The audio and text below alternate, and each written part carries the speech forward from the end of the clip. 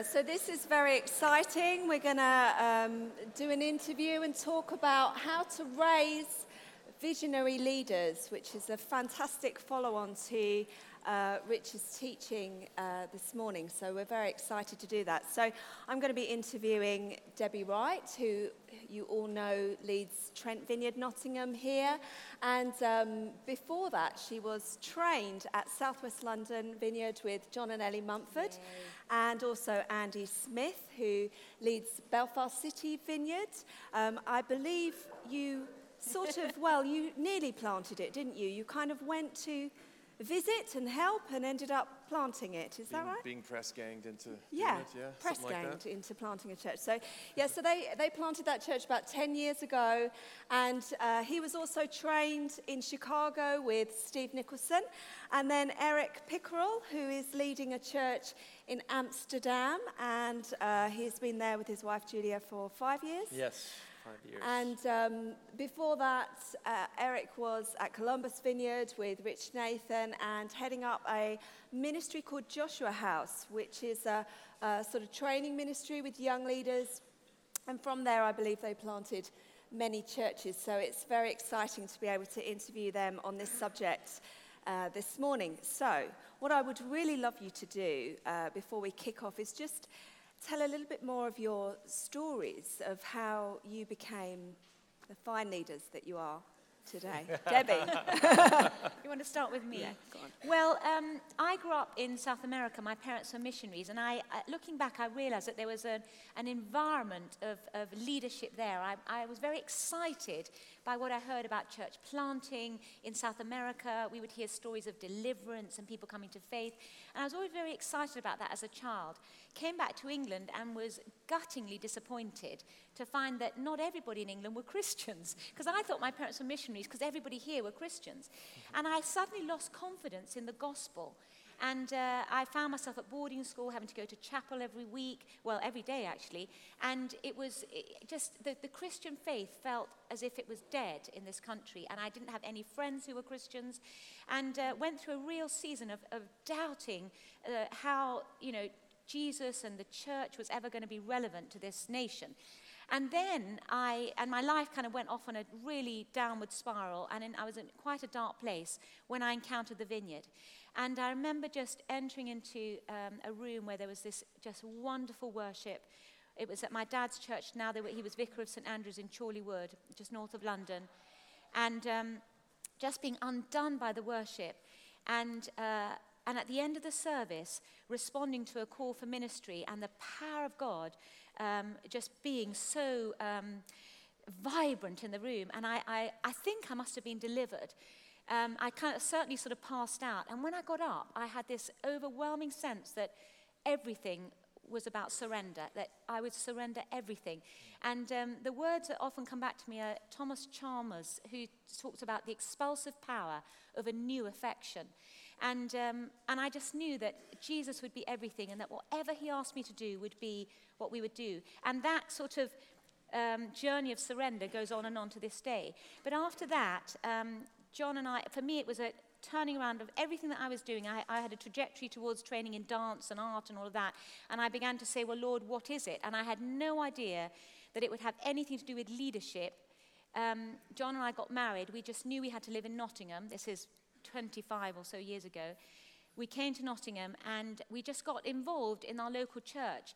But the disappointing thing is that our friends who were unbelievers, who were becoming really interested in Jesus through all our stories of what Jesus was doing through ministry and the power of the Holy Spirit and that sort of thing, they wanted to know more. But when we took them to the local church, it felt like they weren't ready for unbelievers. So we had a lot of frustration.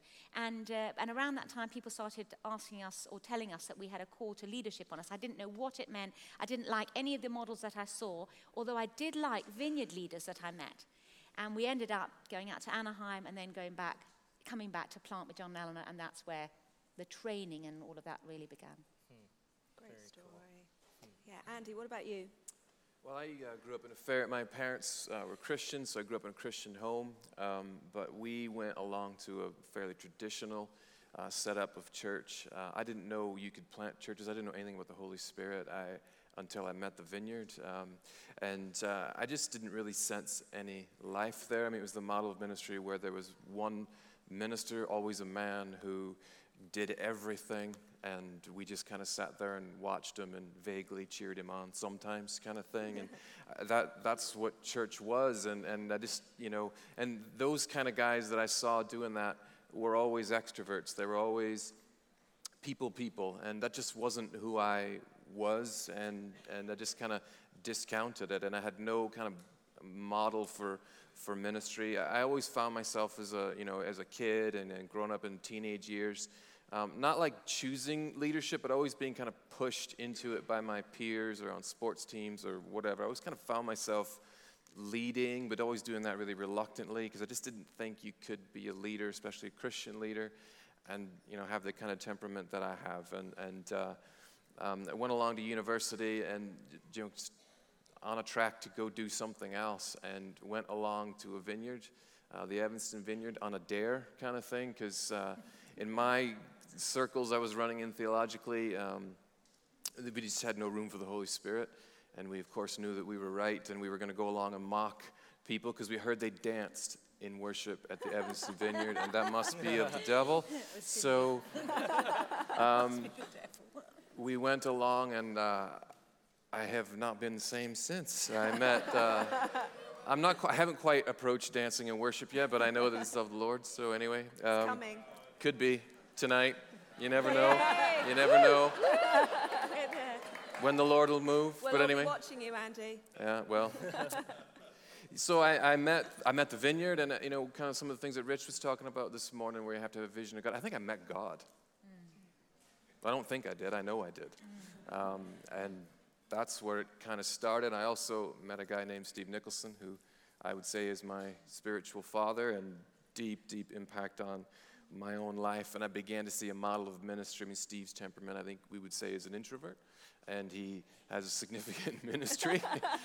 And it just kind of blew my mind that you could lead and lead significantly and also have a similar temperament to my own. And it kind of set me on a trajectory that I just actually can't believe when I think about where I came from. So, Thank you. Eric, how about you? Yeah, a little bit like Andy, your story. I grew up, my parents dragged me to church, a traditional church, and I never heard the gospel, actually, until I was 16, and a ministry came along, not a church ministry, that shared the gospel. And I heard the gospel at a camp, and my whole life got turned upside down. And I really became angry at that church for never hearing the gospel there. Because I wondered, like, how could I have gone to a church for so many years and never heard the gospel? And at that point, I was really sort of damaged goods. Like, I would have never looked at myself and said, you're the kind of person to be a leader. I was not a leader in school. I was not someone that you would look at and say, wow, that guy is a natural leader by any means. But I began leading because that's what people around me did. The people were reaching out to me, and they were leading. And there was an expectation that that's what you do as a Christian, that you give back. And so that's what I started to do then in youth ministry, and then eventually in that traditional church. But there was never anyone that ever came along and said, you know what, you could do this. I never thought that I could actually do ministry in the sense of actually do ministry vocationally. It was never an option for me. It was sort of like you have to jump through 1,000 hoops, and you probably can't do that. And then someone said, why don't you come to the Vineyard? And so I started cheating on my traditional church and going over to the Vineyard. And the first thing I went to was, this was in Columbus, so I went to the Columbus Vineyard where Rich was pastoring. And I had no idea what the Vineyard was. I wondered if we were going to be drinking wine like a lot of people do when you come to the Vineyard the first time. And unfortunately, it was a very boring financial meeting.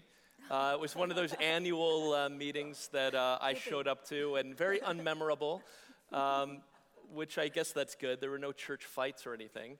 But I ended up coming back and coming to a Power Healing conference, which is what John was doing at the time. And our lives got turned really upside down by the kingdom and the experience of the kingdom. And I met Rich, and it was the first time that someone said, hey, there's a place for you. There's a pathway for you. You can do this. And so that started then. We started an internship. I did VLI and started getting training and started meeting the Holy Spirit. So God was starting to do a deep work in me as a leader as well.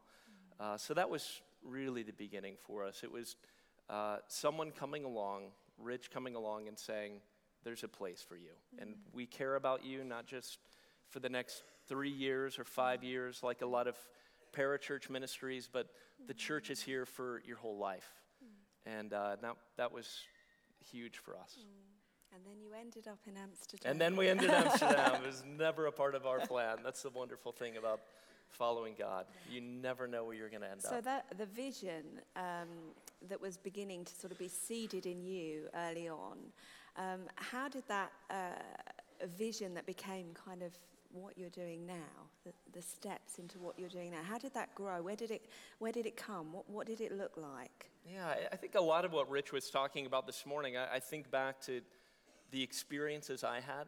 I really, as I said, I thought of myself as damaged goods at the time. The Lord has done a lot of healing in my life and brought a new confidence in Him and His kingdom. But at the time, I remember just in prayer, really dreaming and praying big prayers, things that were just impossible for me. I remember when I was 20 years old praying, God, I want to pastor a church of thousands of people, which now I think that was a stupid prayer. Don't ever pray that. But, it was so much bigger than me. It was not possible. And when we moved to Amsterdam, it was the same thing. It was like Rich said with this, being caught in the gap, where these dreams happen in prayer. And God just started capturing us with things that were so much bigger than us, so much bigger than who we were, what we could do, but a vision of His kingdom that compelled us to do things that we knew we couldn't do. And so that was a lot of it. It was over the years just through prayer and through our, being in a place that encourages dreaming, which Rich has created that environment in Columbus where, it's good to dream big dreams in the kingdom and to trust God and to take steps of faith. Yeah. What Rich was saying earlier about the gap, when there's a gap, and whether it's come around through grief or some traumatic thing, or just you've laid things down. For us, when we first got married, I realize now just how much God was doing in preparing us for what we do now. We first got married and felt this. I laid down my kind of where I was headed with dance, and it was a massive identity crisis. I didn't know what was going to come next, what I was going to become. That was what I was going to do in my whole kind of more pagan life. That was what I had decided my trajectory was be, and then God said no. And John quit a fantastic job in the jewelry industry, in trade, and came up to Nottingham. We got married, moved here. And during those years where there was nothing better than just say, we just surrender to you, we began to get involved with the poor. And we got involved with praying for all kinds of people in the power of the Holy Spirit and things like that. We learned a lot about pastoral ministry.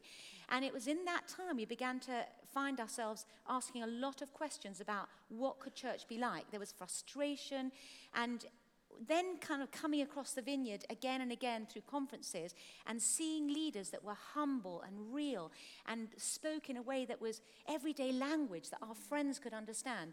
We started to get a vision by seeing leaders that we thought we wanted to be like. Yeah. And when we ended up at Anaheim, finding ourselves in these relationships with people, at one point we moved into a house with Todd and Debbie Hunter. And I remember Debbie saying to me that they had planted a great church in Wheeling, West Virginia, but at that time that they were in Anaheim, I said, why would you leave your church? Why would you give it all up? And she said, because the Lord told us to lay down our vision at this time to serve John and Carol Wimber. And it blew me away, the thought that you would lay down vision, So we had arrived at Anaheim with a sense of vision for something, some kind of a church that might be different. We saw the Anaheim Vineyard, which was incredible. I mean, the size of it and the plethora of ministries, the way in which they reached out to the poor and the vulnerable. I mean, it just was fantastic. And the way people could get trained in biblical studies, and just everything was there. So we loved the church, and we found ourselves around inspiring people. And we just knew we wanted to do that. We were not yet at that point being mentored or trained. That came later with John and Eleanor. But it was initially seeing people that we were excited to be around and seemed to take an interest in us and affirm what we were thinking and believing. Kind of catching. Yeah, we were catching it, imbibing it. Yeah. Andy, what about you? I think that's really important, because I think what I encountered in Evanston was a place that had a big vision. It involved the poor, it involved reaching the nations, it involved planting churches, and this was stuff I had never encountered before. And it was all this culture of expectation around all of that stuff, and that they made it accessible to people like me that didn't even know you could plant a church, and you were kind of invited into that and almost expected to just walk like a disciple and be keen on those things. And they weren't playing around, they weren't playing church. I remember the first time I went to a service in Evanston, they gave a call for ministry at the end for young men to go to the Muslim world and die for their faith. And I thought, you've got to be joking me. First, that's ridiculous. Who's signing up to that? And then I look, and there's men like running to the front, weeping, just to go. And I thought, they're not playing around. And actually, I had to leave for like 6 months and go to like a safe church, because I couldn't cope, because they were playing for keeps, and it was, But I think some of the best, thinking back on my story and some of that stuff, I think some of the best things we can do to raise up visionary leaders is to be visionary, and to create communities large and small that unashamedly go for it, and we just surrender. And sometimes that's going to work great, and sometimes that's not, but we lay it all down on the line. And I saw wonderful things at Evanston. I saw mistakes, and I saw things that didn't work out, but I saw something that I wanted to give my life to, and it was amazing. So now, sort of fast forwarding, you are, the vision of the early days, the stuff that grew in you has really been realized. You're in ministry, you're kind of living out that dream. But as you look back on the journey of that, can you remember sort of key points and key people that have influenced your growth as a leader, things that they did, specific situations? Debbie? Well, John and Eleanor would have to be the key people in my life. First of all, I want to say, as a woman, in the early days, as we were planting churches over here and at Anaheim, it wasn't yet understood that women were free to lead their own churches and that sort of thing. But there was leadership. Women were leading various things, but there wasn't quite the understanding, the theological sort of groundwork hadn't been done, and so we hadn't got there yet. But John Mumford has never given me the impression that he is intimidated or insecure around powerful, opinionated, women, and the truth is, actually, I did need to be corrected from time to time. I remember one occasion, John taking me to one side and saying, Debbie, the other women in the room don't stand a chance. Well, so they were beautifully said, but the gist of it was, you're talking too much, and you're taking over, and the other women aren't able to flourish because you're kind of, you don't give them any space. So things like that needed to be changed. But I felt believed in by John and Eleanor, and they would let me come to everything, even though I was never paid on the staff of the salary at South West London. But watching the church start from the beginning and feeling invited to be part of not only everything that was happening, but the behind the scenes. It was the debriefing after meetings.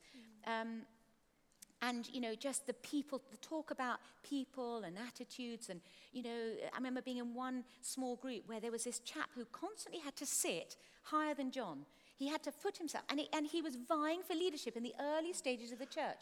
And we would see it, and we would kind of maybe talk it through with John and Ellen about, what about this guy? And he was trying to take over leadership. He didn't stand a chance, but little things like that if you don't know them when you're starting a church or starting a small group, that there will be people who try to usurp your leadership and with their body language, things like that. We learned so much in those debriefs. John and Eleanor are brilliant at formal training as well. I mean, we used to hear some of their teaching probably 3 or 4 times. It would probably to the staff first, then we had maybe a leaders meeting, and we also later had a thing called PPPMG, didn't we? What did it stand for? Professional pastoral minister, something like that. Catchy. Anyway, so really, but anyway, some of you are here. Some of you are here, and and then again, John would give us more material on leadership. But those were sort of the formal training, but it was the relational stuff, the one-to-one, the conversations over coffee and dinner and on the phone after something had happened. That's how I Yeah, and the same for me too. I remember Rich, one of the things he would do is drag me to different conferences that he was doing. I heard about And it was so, it was so much fun. I mean, it felt so privileged to be there. I think it was mostly just to help him drive, because Rich can't find his way out of this room. So What was it? I think there was a purpose, but when we talked, I think the phrase you used was horrible driver. yes, Yeah. I think so. But That's nice. a wonderful man, a horrible. Horrible driver. Yes, well, Oh, yeah, moving on. but Rich also he really platformed us Yes. as young leaders. So I mean, having me be a pastor at the time, I thought, seriously, you can't do that. Like, do you know me? Like, you can't have me be a pastor. I'm probably not going to be a pastor. And he just said, no, this is what we see in you. And he kept calling it out and giving us opportunity and giving me opportunity to do that. He invited me on the senior team when I was in my 30s, young 30s, and I thought, I'm not senior anything. And I get to sit around this table with you guys. It made no sense to me. But he just kept saying, go for it, you can do it. And giving us opportunity. And I saw him do that even within Joshua House. So there is, Rich would really do well with giving us freedom within boundaries. So he said, Joshua House will never be its own church. You need to know that now. You will never leave this church and take all of these young people away. But you have a ton of freedom within those boundaries. Yeah, that's And be free. And Rich also was, I think he's great at mentoring in using, he had a carrot and stick approach. And he's very good at using both. But what does that look like? What is that? Rich is very, he is not afraid to tell you the truth. Okay. And if you know Rich, then you know what he thinks. You know where he stands, and that's really refreshing, actually, in a culture where being nice is the highest value. Mm-hmm. Rich is nice in a truthful way, and we would do preaching. He would get together young leaders every Friday. He would prepare a text, and he would say, "I want you to prepare a message based on this text." And he would have prepared his message, and then he would just grill you on what you prepared. And every time we would sort of feebly walk in the room, like very afraid, what is Rich going to do this week? How is he going to rip us apart and shred our messages? And very often he did that because they were very bad. But also, Rich, he was incredibly encouraging. I remember one time being in tears in his office, and just feeling like I was failing. And he was just like, "No, you're doing great. Keep going. You can do this." And so he would sit when I would preach. He would sit in the second row, and he would just nod his head. Say, yes. And I thought, what are you doing, man? are you hearing these words? Because they're not that convincing, but he was just so encouraging. And you felt like, yes, I can do this. So it's just such a great combination of... So you don't feel in any way that the sort of hard pushing, I mean for you, Debbie, you know, some of the correction, and that you feel that was all very positive then and now? Absolutely. Yeah. Absolutely. I mean, the correction is actually, I look back and I think some of the things, I remember Eleanor giving me a prayer meeting to run. She had a prayer meeting that was such a hit. Yeah. And all the girls were there with our little babies, and we used to do the kids, and then we'd pray, and it was like a small group as well. It was fantastic. And then she said, Debbie, you take one. And so actually, it was fantastic, the group I had. It was wonderful. But I was always after the next thing, you know, if there's something happening, if revival's breaking out at somewhere or other, I'm over there. So along came this opportunity to hear I think it was somebody in the vineyard had come to my parents' church, and it was on a Tuesday, which was the morning of the prayer, and I abandoned, I delegated, but I don't, the prayer, and you know, I got someone else to run it, and off I went for the next fire and all the rest of it, because I love that sort of thing. And I got back on the Sunday, and Eleanor was very clear with me that this was not the right thing to have done. I'd abandoned them too soon, and she was absolutely right, you know. But I learned from it. I needed to stay. You know, I couldn't just abandon them just like that. This wasn't the time. But knowing that they would say, again, speak truth, I know where I stand with them. I'm not worried that suddenly there's going to be a big surprise, because they're going to tell me. And many a meeting, John's went, no, shh, and moves on to someone else, because it's fine. So it's like freedom and boundaries. Absolutely, freedom absolutely. and boundaries. Yeah. What about you, Andy? Yeah, Steve was, I feel a lot like Eric. I mean, I had the privilege of traveling with him a bit and hanging out with him and a lot of other guys, and just a really safe combination of, he certainly told me the truth. I was annihilated many, many times by him, but then just a solid belief when I didn't believe in me. But I think the most important thing, you know, that he taught me is about fidelity to Jesus. And, you know, when I think of Steve and his life, like, he's a worshiper, loves Jesus, and he's in it to honor Jesus. And, you know, I was pretty broken, and I wanted to make him my daddy and all that kind of stuff, all the young man stuff, you know, and he just would never let me do that. And he just said, if you plant a church, if you do anything, it is for Jesus. It's not for me. It's not because you know me. Jesus makes you a leader.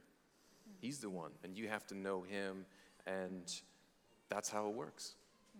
And that's probably the most important thing. The thing that's kept me going through, you know, the difficult things I've faced from time to time is I'm doing this for him, and I have to be with him, and that's where vision comes from. He's compelling. I don't have to be compelling. And Steve and a lot of other wise people are the ones that taught me that.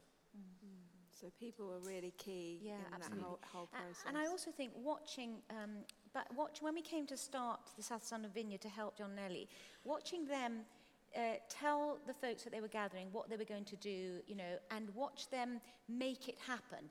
Because it's one thing to have somebody vision for this, vision for that, talk. But actually, the way they put it into practice, the way they made it happen, that taught us and then gave us this vision for the possibilities within, when you have a vision, how you can make it happen, then feeds the dream of, and there's more, because if we can make this happen, we can make the other happen. And so actually walking through the steps with them, watching them how, I mean, they would come up with a sort of, who, what, where, when. I think there was one document that we would work through. Who are we going to invite to do it with us? When is it going to happen? You know, what's it going to involve? And just little steps like that were like, I mean, most administrative people know those things, but an artist, I hadn't a clue. So, you know, to be able to organize like that and see a vision, be accomplished. So real practical tasks. Practical in that training and watching them do it and talk to us.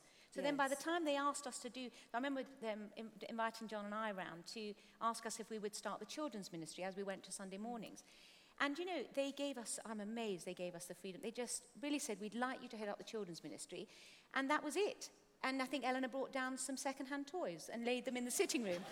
And actually, we just had so much freedom to then, because we'd seen a few things, how they'd made things work. So we knew the who, what, where, when, what, whatever. And we just, got a vision and wrote a document and then got people together and, we kind of did knew you what feel to do. at the time really called to children's ministry? No, then? no, we Yeah, never. so when so we were- why did you- Oh yeah. my gosh, no, no. But the thing is that we were there to serve John and In the Eleanor. learning First and process, foremost, God spoke to us to serve John and Eleanor. Those words that Debbie Hunter had said, lay down your vision to serve John and Carol. We felt that about John and Eleanor. And so whatever they asked us to do was going to be, even if we didn't have a vision initially, we were going to get it because God had told us to serve them. So if God told us to serve them and that was their vision for us, then we were going to believe that God would give us a vision. And so before sort of half an hour, we were there. We loved children.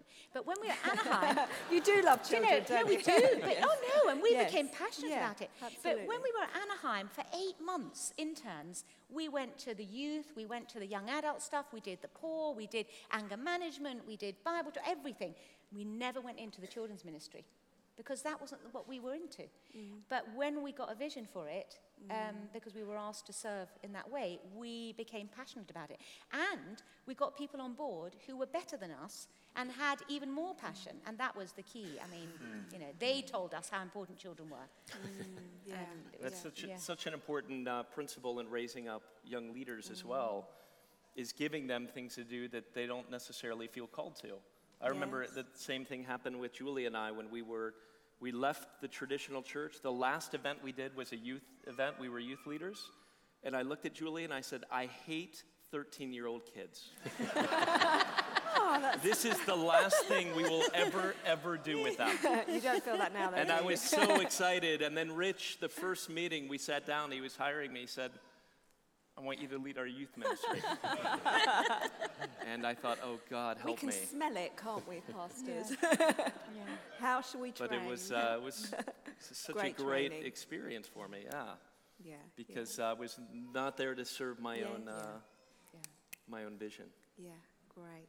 So talk to me now about your context now. You're all in very different situations, stages of ministry, but you're all obviously raising leaders yourselves in order to do that ministry. Just talk a bit about the importance of that and how you're doing that in your different contexts. Andy, go on. Well, my wife Harmony and I moved to Belfast almost 12 years ago, and we were part of the church for a couple of years, and well, actually a year, and then kind of we transitioned over to us and leadership. But we had built relationships with folks in the church. It was a small church, but we didn't know anybody in Belfast really. I mean, we were starting to build relationships with neighbors and things like that. We wouldn't be the strongest gatherers in the world, and so we very, very quickly realized, we have a burden to see this church grow and God's kingdom to come here, but we don't have natural family links and decades of friendship with people here to invite into what we're doing. So we really quickly had to harness the power of leaders and kind of leading through our leaders and gathering through our leaders, and it forced us to develop other people who were gifted in other areas than we were, and to really learn a lot of lessons about that, and to and really do that. We had to, or it was never going to grow. And that is something that has really shaped who we are and who we are as a church, and kind of prepared us for what was going to come next. That ability and skill to cast a vision and then follow up with people, but to do it through people, and to be okay with, I have no idea what's going on here, but I trust the person who's running it. So Andy, how did you do that? How did you get them to do, like in the early stages of church and then on, how did you get them to do the things that you wanted them to do? Well, I miraculously remembered something that Steve said: don't ask people for little things, make the big ask them for big things. And so I thought, well, that's all I got, so I'll go with that, and it was a church of, 40-ish people, and we kind of just said to the leaders, we really need you to step up, and we need you to look after these areas. We need you to come early every Sunday morning and help us basically do everything, and we'll pour our lives into you, you pour your lives in the church. What about that? And miraculously they said, yeah, okay, and we gave it a go, and that's how we started. And I just kind of feel like most of what we did is we just asked wise people, and we just decided, well, I'm not going to try and reinvent the wheel. I'm just going to just try what they say first, instead of banging my head against a wall, and then just trust in Jesus and following him. And yeah. Eric, your context is quite different, obviously being in Amsterdam. You know, talk a bit about how you're doing that. Obviously done that from the beginning, Yeah. but you know, how Well, I was that's working thinking, out. you know, as Andy was talking, that context is so important because the big ask in Dutch culture scares people away. Yes. They run very quickly if you ask for too much. And so we have to do things really differently.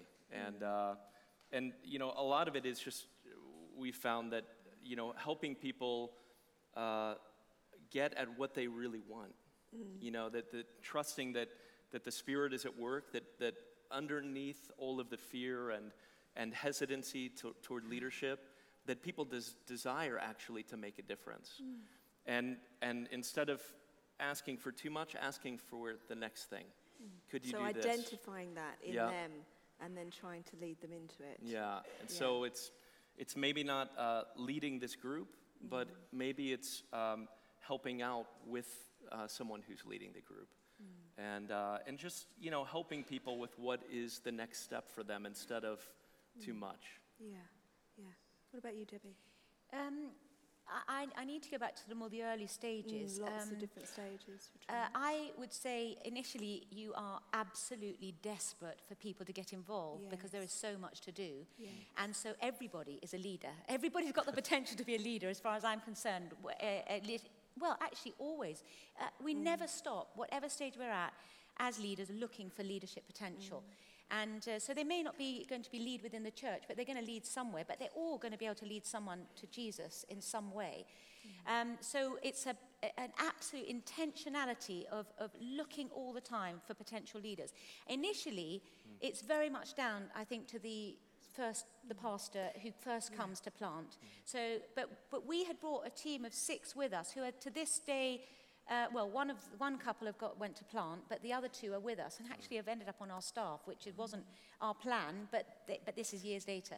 But they had given up a lot to come to Nottingham, left jobs and things like that, and I think that spoke a huge amount to the people who began to join us, who saw, wow, people have given up. They've taken a big risk. And they were all prepared to do a lot of work. And initially, there's a lot of practical stuff. So you're looking for servant-hearted people. You know, there's not actually a lot of room for people to preach or lead worship and you know, to do some of the things that may appear more glamorous. They're not. But what we were looking for are servant-hearted people. People who would just turn up early, show up, stack chairs, put things away, clear up the rubbish, and we would do that with them. You know, that we didn't arrive late. Now we do get to do that because there are so many people involved. But in the early days, we did everything that we expected other people to do. And then we felt we could ask for anything because we had been prepared to do it. Yeah.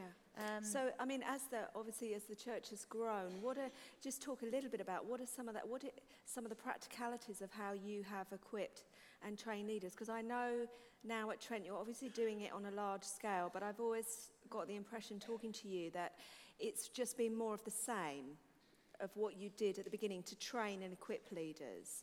So some of the processes I mean, involved. in the initial stages, it would be much more John and I relationally with individuals. I remember having Tom and Helen round and asking, what are your dreams and hopes? What are you about? And trying to draw out of them what we saw as their... at one stage, Helen was going to go and do further training in nursing and stuff like that. And I was like, Helen, you know, there's so much more for you, you know, and she is an outstanding leader. I mean, you know, aside from the fact that we've hired Tom, Helen would be hired in her own right. She is outstanding. And, you know, I'm almost out of a job, you know, she is amazing. And so, but she didn't see that in those days. So initially there's a few people around you that you are pouring your life into. But then there are others, and we would do leadership training in our house over weeks, and we keep our eye on different people. Then at one point we decided to, as well as training up small groups, and initially John and I did the training, and then we kept Tom and Helen planted loads of groups, and lots of other people were planting groups, and so leadership was developing. And we always did a monthly, in those days, leadership meeting, which was always a high. It was always fun, always very exciting to be at those leaders' meetings, and very exhilarating for us. It really they had a lot of momentum. But we then thought, how can we train up young people and put more into them? And they just need more hands-on and more relationship. And we came across this idea of doing a discipleship year. And we, I think, handpicked people at that stage and got them to come along. And we actually said, this is going to be a terrible year. You know, you're going to work really hard. And so the emphasis in that year is not on leadership, it's on serving, but we're looking for potential church planters. Now, actually, the discipleship year has evolved into being a foundation for leadership, a foundation for discipleship. I mean, it's all about serving. But then after that, we do more things like a leadership development year. And there's leadership development in every area of the life of the church. If you're in kids, you get leadership development and ongoing training. If you're at the Archers, you're being developed as a leader. If you're, part of the small group system, there's everywhere is developing leaders. We have to have more leaders. Yeah. So, I mean, Debbie, one of the things I think Steve and I, in Leicester, in the next city, I think one of the great things about church planting is as you church plant, you have Sundays where you can go and visit other churches. So for us, we were able to come up to Trent Vineyard and be part of the church for 6 months, which was just great fun. But I think the thing that we really noticed, aside or as well as a culture of serving, was this culture of leadership that you've developed at Trent Vineyard. And it's like a sort of, it starts with a leadership team around you, and then it just sort of multiplies out into the church. But that team around you are very visionary, and they have their own vision as well as your vision. And they lead enormous areas of ministry and multiply you really effectively and raise up other leaders just like them. And so just... how have you done that? How did you do that, Debbie? The one phrase I've got to say, please don't multiply us. John and I are the most... No. But that they, in a sense, they multiply the heart that we have to see things grow and develop. And to, I do believe that God gives... So you don't see that as multiplying your vision. You see that as them in their own... Well, we have a very broad sweep umbrella vision that is all about extending the kingdom. It's very broad, and it's preach the gospel, be a blessing to the city in every way you can. I mean, John has the statement. None of us know it off by heart. It's too long. But it's all encompassing. We obviously have, the culture of service is a very important one for us. And we don't want people with agenda. We don't want people who are trying to lead. As soon as somebody comes and says, I'm a natural evangelist, I could really change, just get me on the platform, I'll speak. We're not interested. Go and help cook for the Alpha, and we'll see whether you really are a servant leader first, and then you'll fit with our culture. So we kind of spit people out who aren't naturally servant-hearted, which is maybe to our detriment. I've forgotten the rest.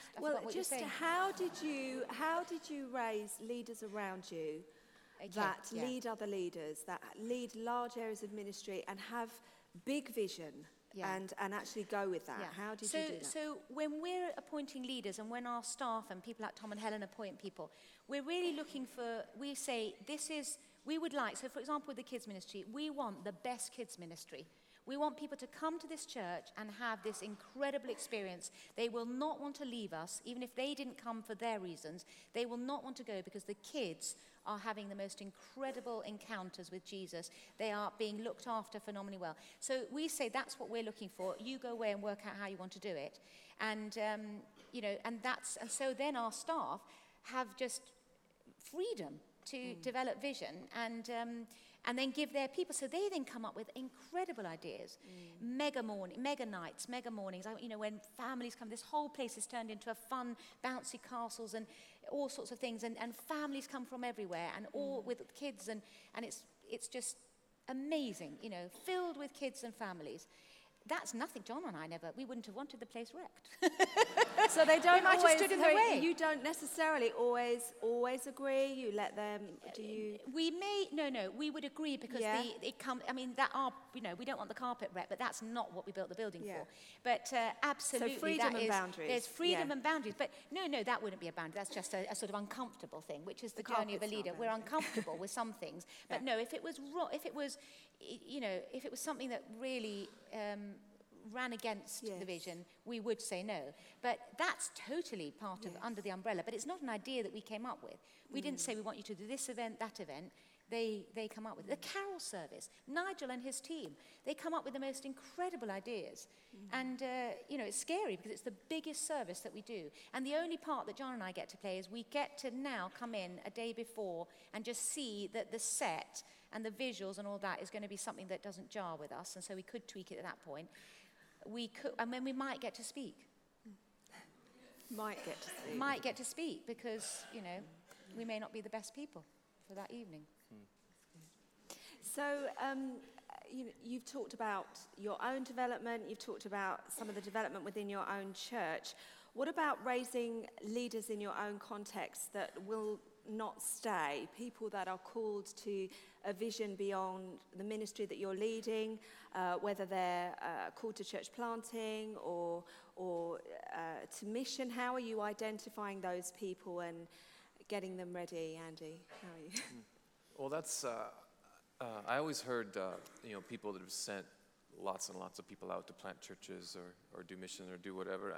I always heard them talk about the pain and the emotional barriers of that, and I always was kind of understood up here. I didn't know it in the heart, and as we've done that a little bit, that is one of the big challenges of being a sending church, or even raising up leaders and giving them things and giving them responsibility for people, and is just the emotional barriers of doing that, and working through that, and saying a lot of goodbyes, and trust in Jesus with those people and those ministries and things like that.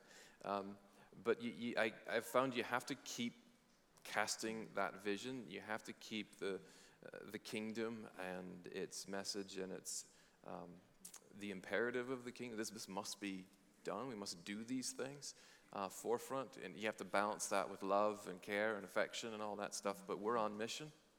And that's always got to be the edge to what we do and the vision we cast. And if you're talking about how do you raise up people who are going to go, you have to have a big vision that this is worth going for, and these are places worth going to, and doing similar kinds of things. So for you, church planting is part of your bigger vision as a church? Absolutely. It's something that I haven't spent massive amounts of time talking about with our church that I'm about to start talking about. With them because it's going to come at a cost, and I just haven't really felt from the Lord now that it's the time. I haven't felt that before. Now I feel like it is. And what did you ask me? I just started to waffle there. Sorry.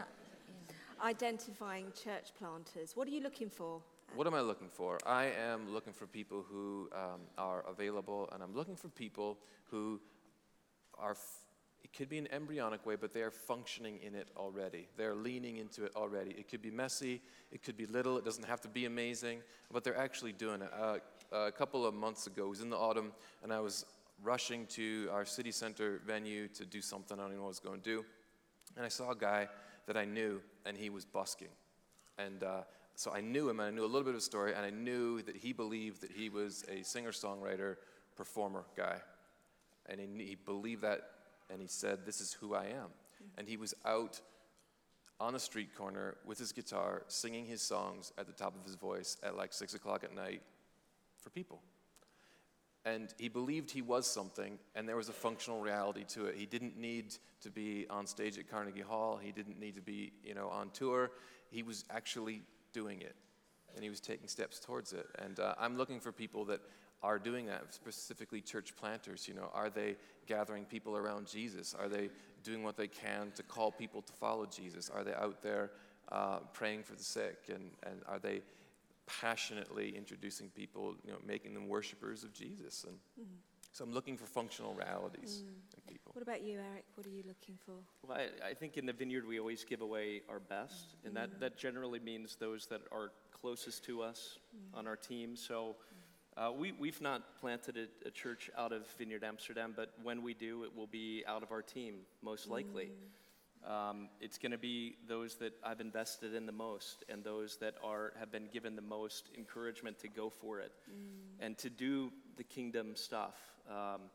And so, yeah, that's the most important thing, because with those folks we have the highest degree of confidence and faith that when we send them out, that we've already invested in them enough to know that they can do it. And so I think especially in our context in Europe, it's really difficult to see something work.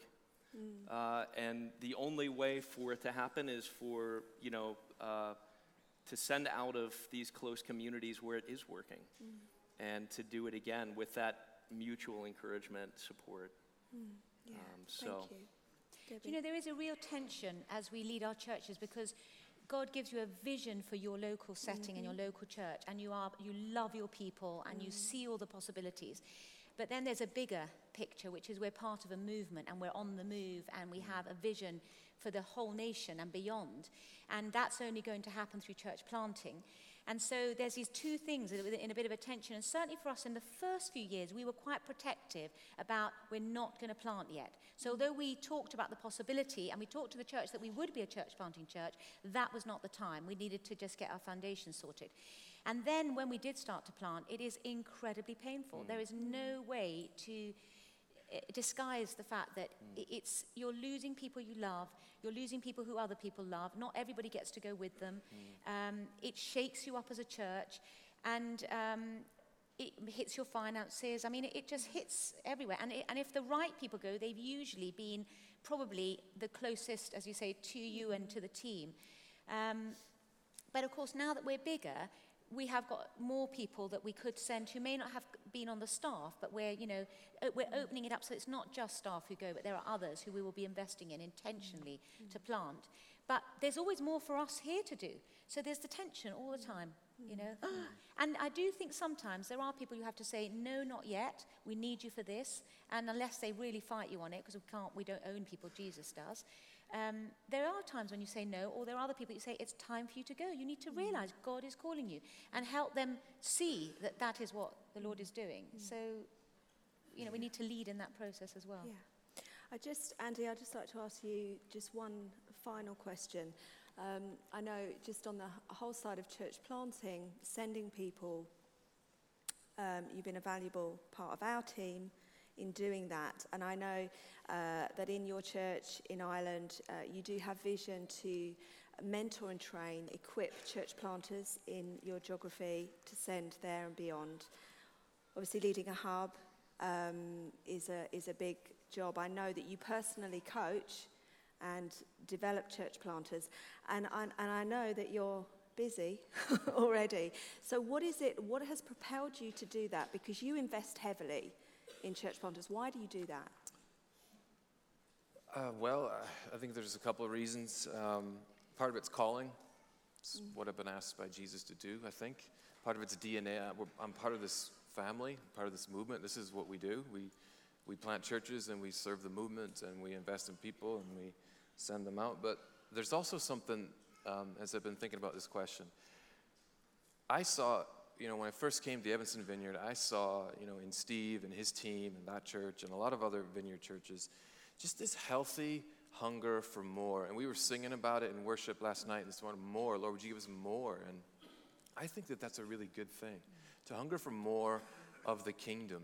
And so I just saw in Steve, I remember kind of a Mr. Miyagi moment, and it's like, why plant one when you can plant 100?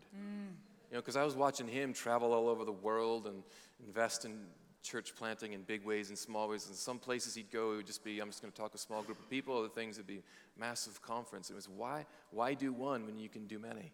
And you can spend yourself and you can multiply yourself. And it's amazing what happens when you keep focused on Jesus and his mission and you don't mind who gets the credit for things. And I just think that the earth is the Lord's and everything in it. And that we have a mandate in the Great Commission to go make some disciples. And, as far as Ireland goes, I asking the Lord for that, before I die, whenever that is, that I get to see 100 churches planted Amen. on that island. Amen. And so if to you're that. interested, Yeah.